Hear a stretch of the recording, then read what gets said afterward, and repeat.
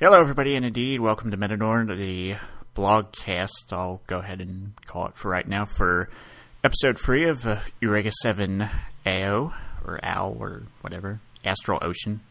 Yeah. My name is J-Ro. I forgot to introduce myself last time, J-Ro, in case you don't know. You can hear some laughing. Other people are here, too. Fosh is here, of course. Say hey, hi. what's up? What's up, everybody? Carter Curry is here. Say hi. Yes, I am.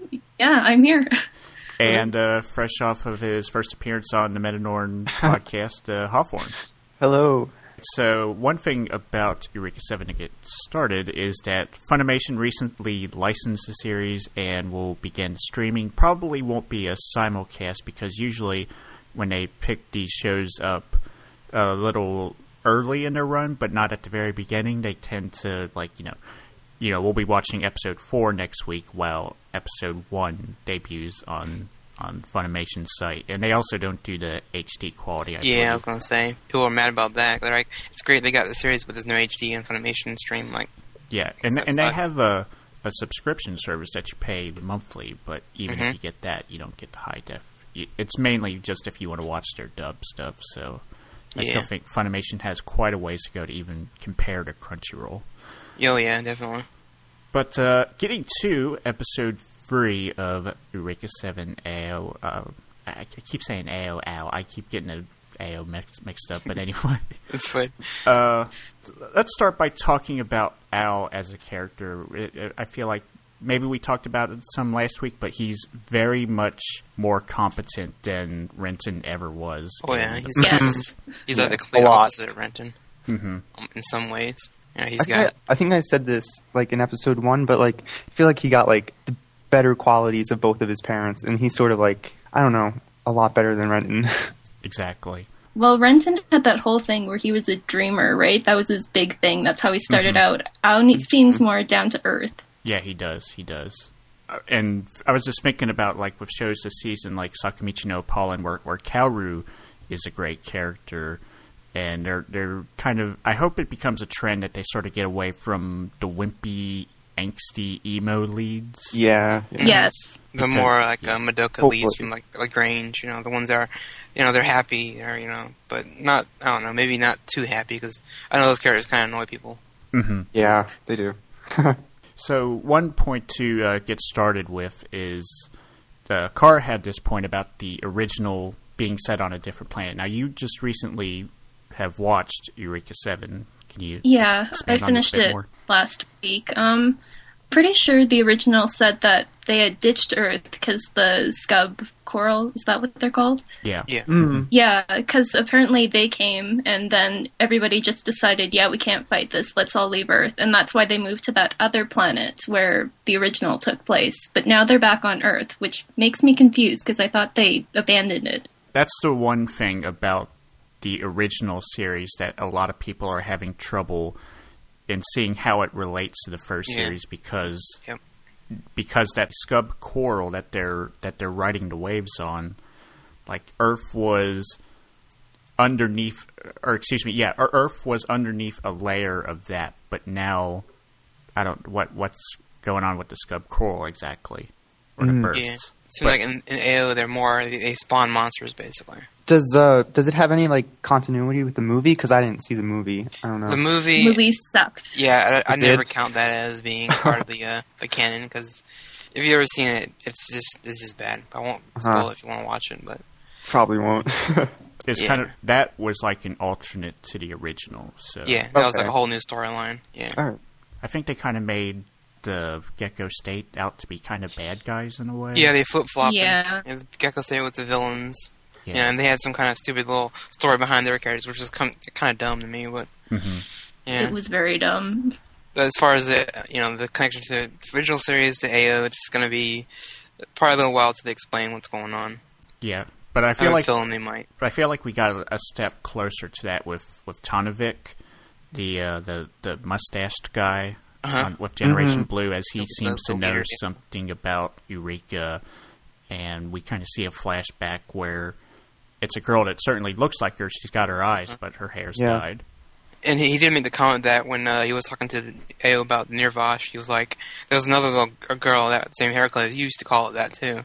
So I'm assuming he found her, maybe. It used her name too when he opened up the robot or whatever he did. Yeah, it didn't in this episode, but was that too? Episode. Yeah, in 2 it said Eureka, welcome home, Eureka. Then it changed to AO in this 3rd episode. Mm-hmm. Oh, okay. So I'm wondering if they found her before. Yeah, so that's interesting. Now, Hawthorne, you had written a quote down here about something that. Yeah. Oh, shoot, what was his name? I'm drawing a blank now. I completely forgot. Gazelle, whatever. Yeah, something like that. Yeah, he said something about American. He mentioned some stereotypes, American and French stereotypes. I think. Yeah. I thought it was pretty funny, actually. Though I don't think it was like in bad spirit or anything. So. Right. It was in the heat of the moment. He was like, he was all super charged up, but he was excited. I mean, they put that hole in the wall of the guy's car. Yeah, here's the quote, to be exact. It's fat, wants to surrender, and has bad teeth. Yeah. Wow. That is kind of an interesting point, though, with the Okinawan government in their sort of involvement with stuff. But also, they kind of seem to... I guess they kind of get along with Generation Blue. Yeah, they have like a, they kind of coexist with each other. You help us, we help you, type of thing going on. At the same time, they were kind of defensive about their relationship. Like, it wasn't best friends or anything like that. Yeah, and they're using they want to use their weapons, and they're like, no, you can't use that. We warned you before, Let's step aside, basically. Let us handle this. Which is a usual way of, like, they do it all the time in Evangelion all the time. The military wants to show off, but they gotta come back and let the Evas take care of the real monsters and everything. It's always that in anime, though. The military can never do anything. No military ever is effective in anime. Right. True. You can throw bombs and nukes at it, and the monster's like, doesn't hurt me. Seems like a waste of animation budget. Yeah. Keep doing that. But we do see Elena Peoples and Blanc Fleur, which are really funny names, see their mechs this week. Those are really cool, yeah. She was, waiting for, a mission or whatever. She was scrolling through the videos. So, that's pretty funny. They found that fake Vocaloid thing. I was like, wow. That's great. I imagine that's what I would be like. I'd be going on my iPhone, like, oh, look, they have a new post on Metanorn. Yeah, while sitting in your giant robot waiting, Uh-huh. Yeah, I thought it was funny when she got arrested. And it was like, oh my god. And then the alarm's going off in the other ship, and they're like, everyone's ignoring it. Like, I got coffee, I can't get the alarm. Yeah. The other girls worried about our blog. Yeah. I'll blog when I please. And then who's the Okinawan, like the governor guy that he was doing like a karaoke with her and a dance. That was weird. That was kind of weird. I was like, They did definitely have some interesting characters, I would say. They do. So overall, like, it wasn't really an exciting episode, but I think there's a lot of plot points to take interest in. Right. Yeah. This episode definitely explained a lot more. I agree. Anything else to add before I sign off? Not much. I was going to say, the thing about AO is almost being like, forced to decide what he wants to do. They were like, everybody's hating on him, but I thought it was nice that he kind of was like, okay, I live here on this island too, and I'm going to defend it. Instead of just, retreating and letting it get destroyed. Thought that was interesting, See, so. And that's kind of like the idea of what you want to see out of those kind of characters is kind of embrace and want to overcome instead of, moping over it. Yeah. He's kind of like Marika from Birds of Pirates. He doesn't know exactly what he wants to do yet, but he's strong enough to figure it out right now. Well, kind of. I mean, he's still going to have issues, I bet. Yeah.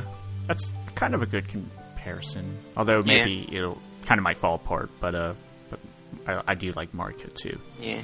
Okay, so that's been episode 3 Impressions blogcast form. So for Fosh, Kara, and Hot, I'm Jero, and we'll see you next week. Later. Bye. Bye.